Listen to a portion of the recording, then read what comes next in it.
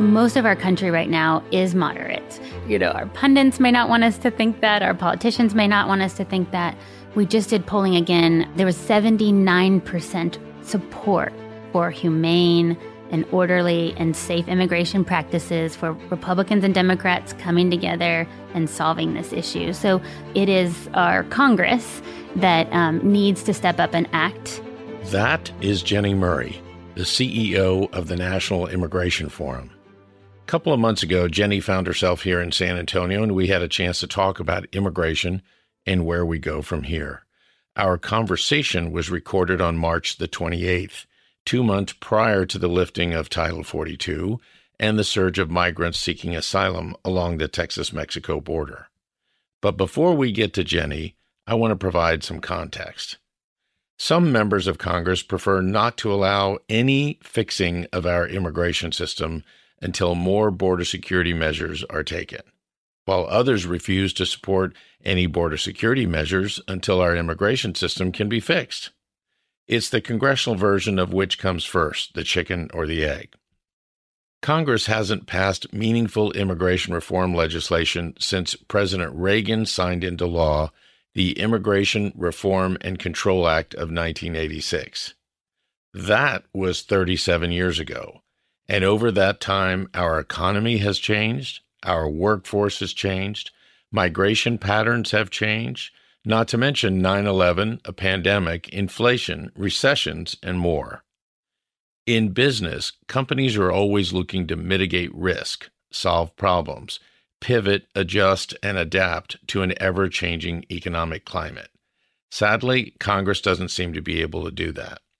When I toured the Migrant Respite Center in McAllen a few years ago, Sister Norma Pimentel of Catholic Charities of the Rio Grande Valley put a 3-day-old Nicaraguan baby in my arms to help me fully appreciate the humanity of the situation. I didn't need to be convinced, but it was quite moving. In our nation's capital, the game of chicken and egg continues, and our country continues to suffer from the lack of action by Congress. I remember in one meeting, a United States senator who was not from Texas asked me for a solution to the immigration problem. So I gave him one, and he responded by saying, "Well, thanks, Eddie, but that's a real solution. What I need is a political solution." Former Texas Congressman Kika de la Garza from McAllen used to say that legislation is the art of the possible. It is what is possible at that moment in time with the elected leaders you have in place. So, with that, let's go back to another moment in time, April 4th, 1980, in Houston, Texas, where George Herbert Walker Bush was debating Ronald Reagan in the Republican primary for President of the United States. At a candidate forum hosted by the League of Women Voters, the candidates were asked how they would address the issue of illegal immigration. First, let's hear from candidate Bush. I'd like to see something done about the illegal alien problem that would be so sensitive and so understanding about labor needs and human needs that that problem wouldn't come up. The problem has to be solved because as we have kind of made illegal some kinds of labor that I'd like to see legal, we're doing two things. We're creating a whole society of really honorable, decent, family-loving people that are in violation of the law, and secondly, we're exacerbating relations with Mexico. To put that comment in context, in 1980, most of the migrants were coming from Mexico. Today, most of the migrants come from what is called the Northern Triangle of countries: El Salvador, Honduras, Guatemala. There is a push-pull phenomenon for migrants, especially for those seeking asylum. It's the unrest, political instability, and civil war in their home countries that push migrants out. And the pull from the United States can be found in the opportunity of freedom, safety, and a job. Now let's hear how candidate Reagan answered that question. I think the time has come that the United States and our neighbors, particularly our neighbor to the south, should have a better understanding and a better relationship than we've ever had. Rather than making them or talking about putting up a fence, why don't we work out some recognition of our mutual problems make it possible for them to come here legally with a work permit, and then while they're working and earning here, they pay taxes here. And when they want to go back, they can go back, and they can cross and open the border both ways. As we all now know, Reagan went on to win that Republican primary and selected Bush as his vice presidential running mate. And in November of 1980, the Reagan-Bush ticket defeated President Jimmy Carter and Vice President Walter Mondale in the general election. 8 years later, in his final address to the nation on the eve of his departure from the White House, President Reagan made reference to immigration once more. His comments about America as a shining city on a hill that stood as a beacon of freedom were featured years later in a National Immigration Forum Action Fund commercial. I've spoken of the shining city all my political life, God-blessed and teeming with people of all kinds living in harmony and peace. And if there had to be city walls, the walls had doors, and the doors were open to anyone with the will and the heart to get here. That's how I saw it and see it still. Now, if you're thinking that is not how Republicans sound today on immigration, you'd be right. So that begs the question about Democrats. So let me take you to another moment in time, January of 1995, where President Clinton gave his State of the Union address before a joint session of Congress. All Americans, not only in the states most heavily affected, but in every place in this country, are rightly disturbed by the large numbers of illegal aliens entering our country. The jobs they hold might otherwise be held by citizens or legal immigrants. The public service they use impose burdens on our taxpayers. That's why our administration has moved aggressively to secure our borders more by hiring a record number of new border guards, by deporting twice as many criminal aliens as ever before, by cracking down on illegal hiring, by barring welfare benefits to illegal aliens. We are a nation of immigrants, but we are also a nation of laws.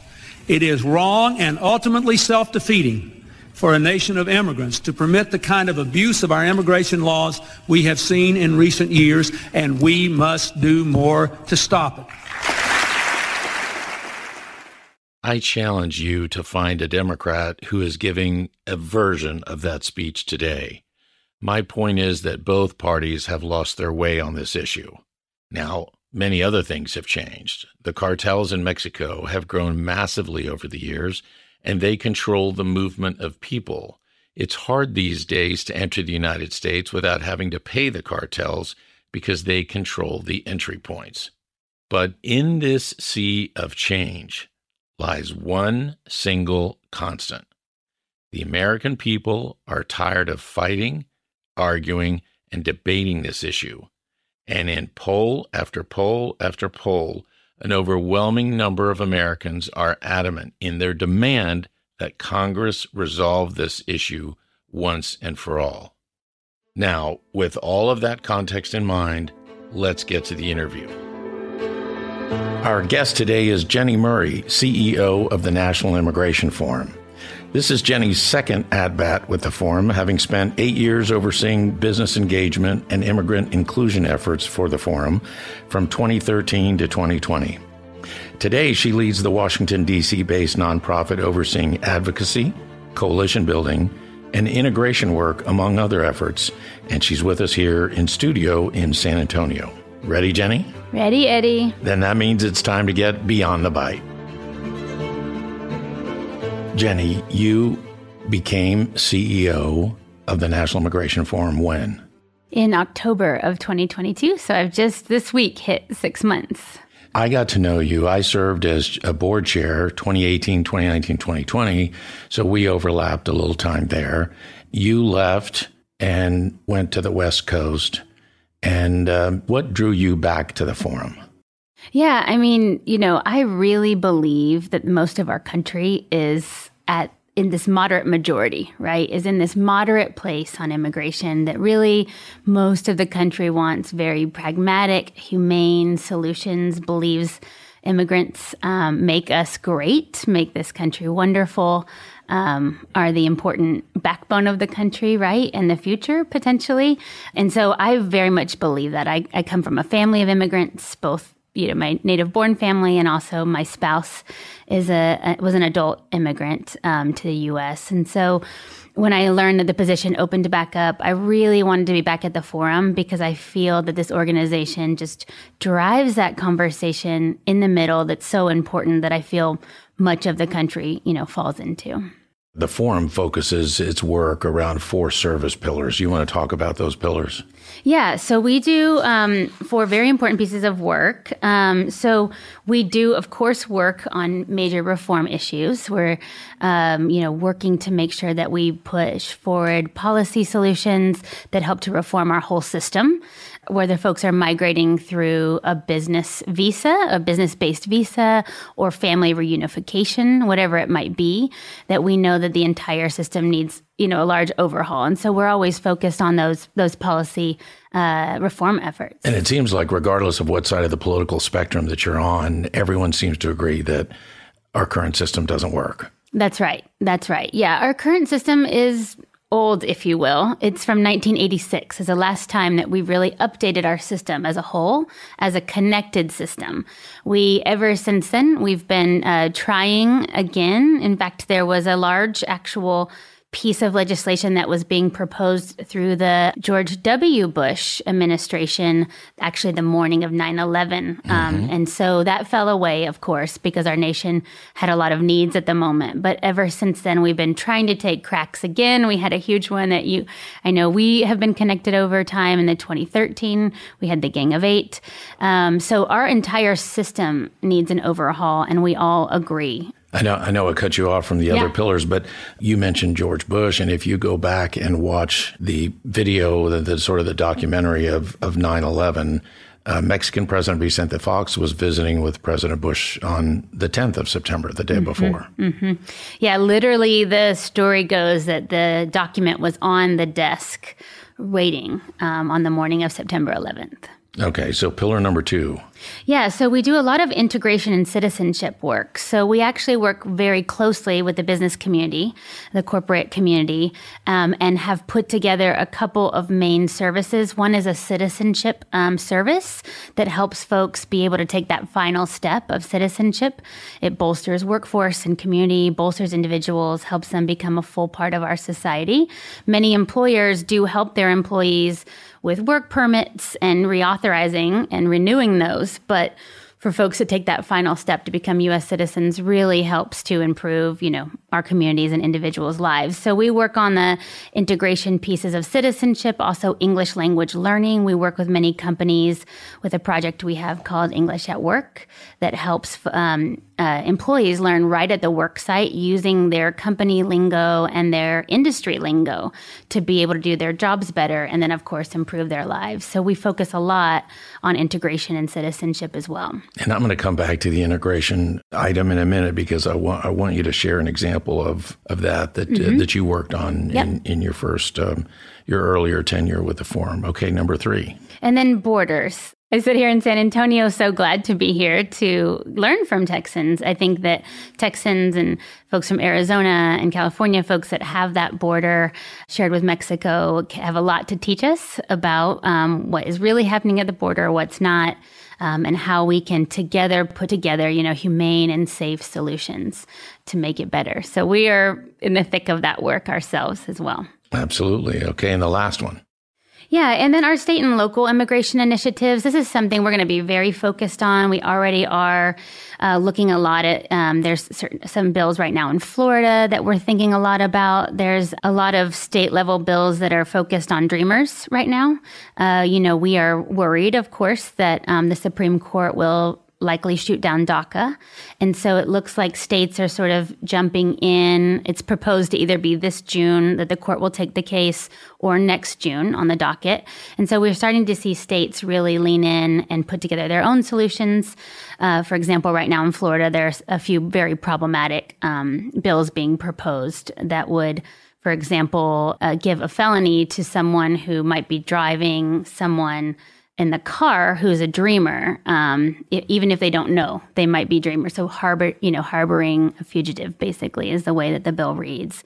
Shortly after my interview with Jennie on March 28th, as Senate Bill 1718 was moving its way through the Florida legislature, The National Immigration Forum, working closely with the faith community, was successful in taking out the most egregious part of the bill that would have penalized anyone transporting an undocumented immigrant anywhere in the state. The bill would have penalized residents even if they were unaware that the individual they were transporting was undocumented. The final version of the bill, signed into law by Governor DeSantis, now only targets those transporting migrants across state lines into the state of Florida. So we're really worried about some of those types of efforts that are kind of happening in the vacuum of not having this fully functioning system and waiting on the Supreme Court to rule on DACA. So along the lines of that last pillar, state and local immigration developments, and, this podcast is about the intersection of business, public policy, and politics. And immigration is found right in the middle of that, among many other issues. Yes, we can get out of the three of those. But people might wonder, why is San Antonio involved in this discussion, in this debate? And the reality is, during large influxes of migrants crossing into Texas, a lot of them end up here. And so the mayor started an intake center just to be able to give migrants, after they've been processed by Border Patrol or ICE or Customs, the ability to recharge their cell phone, get something to eat, have a place to sleep until they can reconnect with their family. Yeah, it's so important. And border communities are stepping up in incredible ways. Just as you said, it is really important for us to learn from you all and the other communities, right, that are leading the way. And, we're hearing a lot. I mean, I'd love to share some of that. I mean, we're hearing a lot from these communities that are saying, we really need federal support to be able to meet this need. There's a lot of aid that can be offered. FEMA's aid can be offered at a greater amount with a congressional act. Right. We can see the asylum system being supported better with many more resources for border agents and other processing, as well as adjudication, right? So there's a huge need. So what we're hearing a lot, and correct me if I'm wrong, Eddie, because you do live here, but what I'm hearing is that border communities are not saying, largely, we don't want these folks to come here. They're saying, let us meet this need. Yes, we would love for Congress to figure out what's the problem. This is just a symptom of the problem, right? Please fix that so that we can stop having a surge, which is an important conversation to have, but also help us meet the need of folks once they do get here while they're awaiting processing. There aren't any communities I've run into who say that they don't want to help in the interim, right? That they don't want to meet the need. Yes, this has been a main issue because the local border communities end up picking up the cost. And then in some cases, several years ago, when you had this massive wave that came all at once, you have Border Patrol agents that are changing diapers. They're making peanut butter and jelly sandwiches. And now a lot of that has been filled, at least in the McAllen area, by Catholic charities. People from all over the country were coming to McAllen to be able to pitch in, even if it's just for a few hours. They're given, as Sister Norma Pimentel there in McAllen, who has been an honoree of your Keepers of the American Dream Award. 2018 or 19. Yes. COVID years have gotten me. I can't remember what it was, just before COVID. Yeah. And so she likes to say that facility is a place to restore dignity, allowing people to take a shower, brush their teeth, get some food, get a good night's rest before they continue their journey and catch up with their family. But this is obviously a major issue in Texas. But I want to go back to your second item, because when you talk about integration and citizenship, there are a lot of people who might be listening to this podcast who just focused on the citizenship part. And I want to talk about integration for two reasons. The first one is one of the things that you talk about, and actually I guess it's your first pillar, and that's workforce needs of the country and trying to meet the needs of our economy. Yeah. You have often said that our economy creates new jobs every single day. And if you do simple math and you look at the demographics of this country, we're not having enough children to be able to Right. meet the current needs, much less the future needs of the country. Exactly. I mean, I have a 7-year-old child. Last time I checked, it takes 18 years to grow a worker, right? From Yes. from womb to. Although I've seen people recently say they want younger workers, and that's a whole movement. But it takes 18 years to grow a worker. And right now, actually, if we were to just increase legal workforce right now by 37%, and Eddie, I know you know what that means when I say those numbers. That's a huge number of workers. We would only just break even with the rapidly retiring boomer rate, right, in the workforce. That's huge. It is huge. And I'm not sure the country truly understands, the average American, the average Texan truly understands how these numbers work. I like to share the example of my family because my father was one of 11 children. Mm-hmm. My mother was one of 11 children. Mm-hmm. I'm one of 5. My wife is one of 5. Mm-hmm. And we have 3. And 3 is above the norm today Mm-hmm. because it takes the replacement fertility rate is 2.1 children per adult female.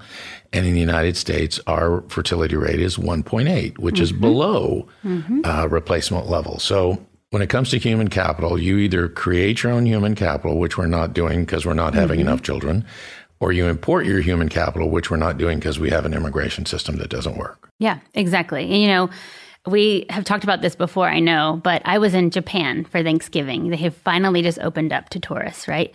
And of course, being a person who focuses on immigration all the time, I told myself I'm going to look for anyone who's not Japanese just to see.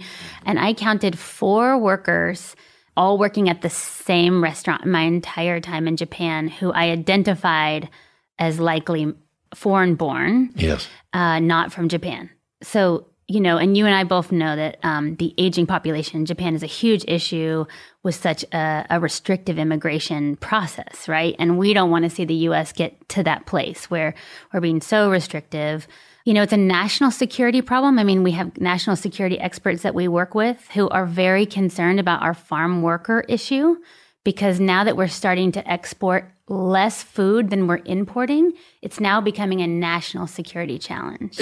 Well, most definitely, because you have American farmers and ranchers who realize it's too difficult to import the workers and the laborers that they need. Yep. So they end up growing our food outside of the United States. That's right. And that becomes not only food security, but national security. That's and right. Japan is the poster child Exactly. for, they're considered to be past the point of no return. That's right. Their fertility rate is 1.3. Mm-hmm. And they're in rapid decline mode now at this point. Yes. China finally did away with their one-child policy. But once you get to that point and you have this kind of workforce, the challenge that China is going to have is they don't have anybody to take care of their elderly population. That's right. And we don't either. 44% of our healthcare population, our healthcare workers, are foreign born in the U.S. And that's not even mentioning the nursing shortage that we have.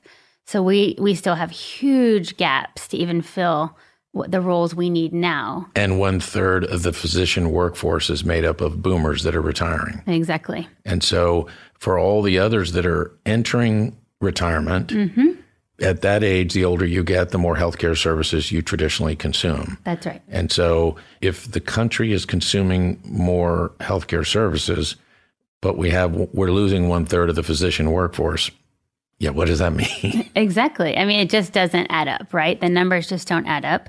And, Eddie, the thing that I think is really interesting on the worker side and partnering with companies really right now is also, not only is this just a sheer numbers, like how many workers do we need? The labor shortage issue is intense right now just to meet the demand, but it's also a DEI initiative that so many companies have started to lean into because the immigrant population brings so much rich diversity with it, like incredible training often, many types of skills and many different types of levels and different types of professional backgrounds. But also they add so much diversity to the work site, right? And so a lot of the companies that we've been partnered with, we have a corporate roundtable. And a lot of the companies that we work with, are really starting to think about immigrants and integration and refugees as an important part of their DEI initiatives as well. So not only does it meet the worker needs that they have and the bottom line, but also it helps to diversify the workforce, which is a huge initiative, of course, that companies have been focused on the last decade, if not definitely the last couple years. So since you were talking about the role of the business community, I want to take you back to 2018. I think that was my first year as chairman of the board, and you and I happened to be in Bentonville, Arkansas at the same time, and we paid a visit to Walmart. At that point, you were overseeing business engagement, and one of the aspects of the forum, it was the New American Economy effort. Why don't you talk about that and how Walmart used it to help promote from within? Yeah, no, thank you. So actually, this initiative was started, inspired by Bethlehem Steel, if you'll remember. I do. So Bethlehem Steel, at the turn of the last century, was offering tons of what we would call immigrant integration services. They certainly didn't call it that in 1915 and 20, but they were offering health benefits and English language learning and a number of really incredible transportation and a lot of assistance to their employees, who were a lot of steel workers, so a lot of foreign-born workers. So fast forward to, around 2013, I came to start what we called New American Workforce. And New American Workforce, to your good point, Walmart was one of our seed partners who helped us to start that. And what we've done is really put together this best practices for companies to help them understand what does it really mean to welcome and integrate these workers, to make sure that we are giving them access to the skills and training they need so that they continue to give back to their own workforce, but also continue to move up. And Walmart's a great example, right? So we have a citizenship portal that they helped us start, as I mentioned earlier, an English language training program called English at Work that their foundation helped us start. But also they think a lot about internal promotion, right? So they're very proud of the fact that a lot of their store managers who are making six figures are often promoted from the front lines up. In fact, recently I just heard that one of the Afghan newcomers who came and was hired at Walmart has now just become a store manager, has worked their way up to become a store manager from the evacuation. Wow. And I guess back then, you had a lot of employees who were limited in their ability to go up the socioeconomic ladder because of their inability to be fluent in English. That's so right. Yeah. And so part of this program was this company portal that allowed employees to get on and take classes. Yeah. So for the English class side, Whole Foods and Kroger and Publix and a number of our partners have now used that. And what they see is after one 12-week session, they see employees move up an entire proficiency level on the national scale. And then they repeat that. So they keep offering it to their employees and they see those employees continue to move up. And so it's really, increasing their career pathway growth and the opportunities that they have. But it's also doing amazing integration things like allowing them to be able to speak to their kids' teachers, to be able to volunteer with the soccer club, in their community or whatever that is. It's allowing them to fully integrate and to be able to give back, which they all want to do. One of the things that the forum has done well is serve as a convener.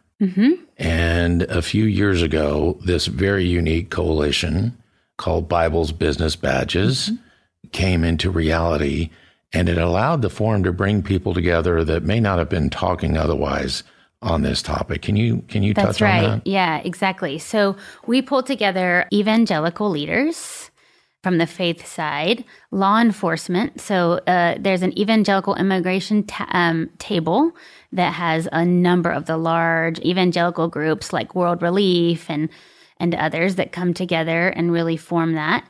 Then we have the Law Enforcement Immigrant Task Force. We have over 130 police chiefs and sheriffs across the country who are a part of that. And they're very much committed to the fact that they want to build their communities through community policing and build trust. And they don't want to be, they don't want to necessarily have to get involved, of course, with ICE and other practices. Let me just jump in here real quick, because I think for a lot of people who aren't familiar with the concerns here from the immigrant community, if an immigrant is a witness to a crime, they may not likely to be to report it for fear that the police, local police or sheriff is going to call ICE. And so your comments about community policing, these are all goals of this network of law enforcement officials. Exactly, right? So if you've been building trust in a particular neighborhood for 20 years, right, with maybe a migrant neighborhood, and all of a sudden now they are very much afraid of reporting crimes to you, partnering with you to inform what they've seen in other situations. You've lost all of that work that you've been doing to really build that community, to make sure it's a safe community, because you need to be able to, police everyone in your community, regardless of their immigration status, right? You need to be able to have all neighbors working together and working with you. And so that's really what the task force tries to put forward. Then we also have the Business Coalition, which is our corporate roundtable for the new American workforce. And then this new addition, this last 2 years, is our Council for National Security and Immigration, which has been an incredible addition to these unlikely and really fun grouping of really incredible leaders. And for national security, these are folks, some of them were at DHS in the Trump administration or through Bush's years, right? And they are very trusted, and they're able to stand up and say, our refugee process is a very safe one. The vetting process is very safe. Here's where we have concerns at the border. Here's where we need more resources. And then this food security thing, they're the only ones out there really talking about, look, this is a national security challenge, right? So they can have that really unique conversation around safety and security and our northern and southern and ports of entry protection process. So as controversial as immigration and border security can be, do you ever feel like you can make progress while people are arguing and shouting? A lot of times there's a layer of noise up here, but if you stay focused with nose to the grindstone to actually get something done, you can perhaps achieve something. Yeah, absolutely. That's why we pull this group of four together, because they all agree, which is so interesting on immigration, right? Many of these folks are what I call the moderate majority. So most of our country right now is moderate. Our pundits may not want us to think that. Our politicians may not want us to think that. But the majority of our country, we just did polling again with the Bullfinch group. I think it was 3 weeks ago. And we found even with Republicans, so self-identified registered voters who are Republicans, conservatives, and evangelicals, there was 79% support for humane and orderly and safe immigration practices, for Republicans and Democrats coming together and solving this issue. So the country supports this. We are on the same page. It is our Congress that needs to step up and act, needs to not leave, the administration to have to only do executive actions, but need to come together and together be a collective government, right? And to solve this issue. It's really not us. I'd be willing to wager that if you asked the question on the poll, would you like to not have to discuss immigration and border security anymore? The answer would be 100% yes. They would. They would love to solve it. Yeah. And move on. We have so many problems in this country that we need to work on. So we did this exact same polling actually just before, just at the end of the lame duck session, the last Congress, just before Christmas. And we specifically put in a question, the same question, and we said, do you want this 117th Congress to solve it this year in 2022? And they said, yes, put it to bed. So something else that you do, and I've always enjoyed, I've always liked the name Leading the Way, and it is the name of your annual policy conference, which is traditionally held in the fall in Washington, D.C., but you've made a decision about this policy conference. So tell us about it. That's right. Yeah, we are bringing it to Texas. We are so excited. Yes, we are leading the way, and we are wanting to come to communities who are leading the way, who are leading the discussion, who are really highlighting immigration in a good way and grappling with immigration in the daily life. And so we're so excited to be in Texas for the first time this fall in Houston. We have 4 Texas board members. So we've got 2 in Houston, Mustafa Tamiz and Claudia Ortega Hogue.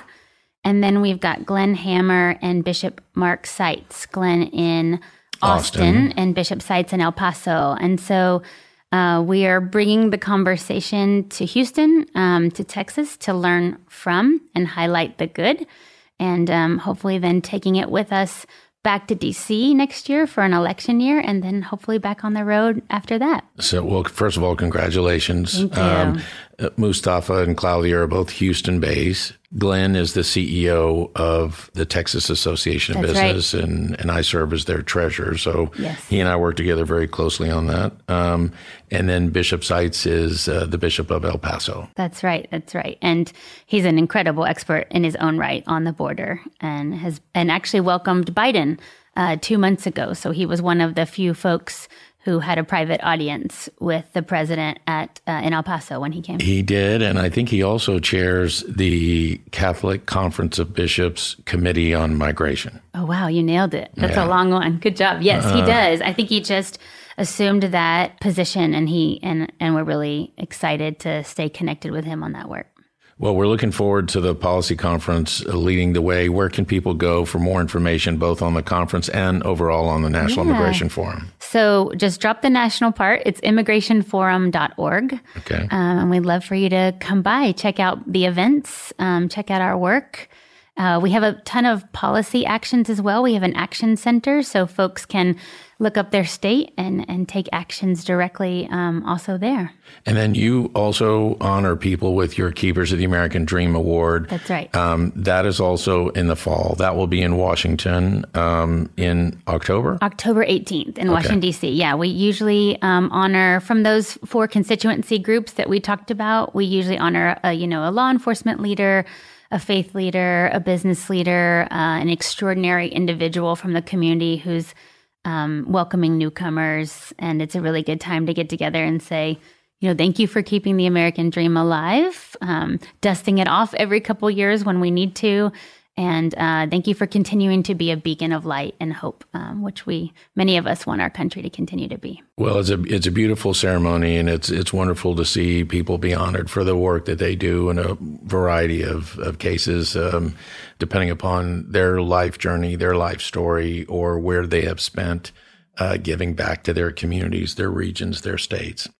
Jennie, always great to see you. So good to see you, Eddie. Thank you for all the ways that you continue to welcome this conversation and lead it yourself. So thank you for having me. Absolutely. It's been wonderful.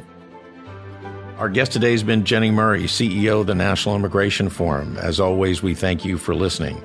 Beyond the Bite is produced by Aldrete Strategic Partners, LLC in San Antonio, Texas. It's edited by Nick Chamberlain of Every Word Media. This episode is available wherever you get your podcasts. If you would like to be notified of every new podcast episode, please like, share, and subscribe. Our Twitter handle is @BeyondTheBiteEA, or if you have thoughts, ideas, or suggestions and feedback, drop us a line at beyondthebiteea@gmail.com.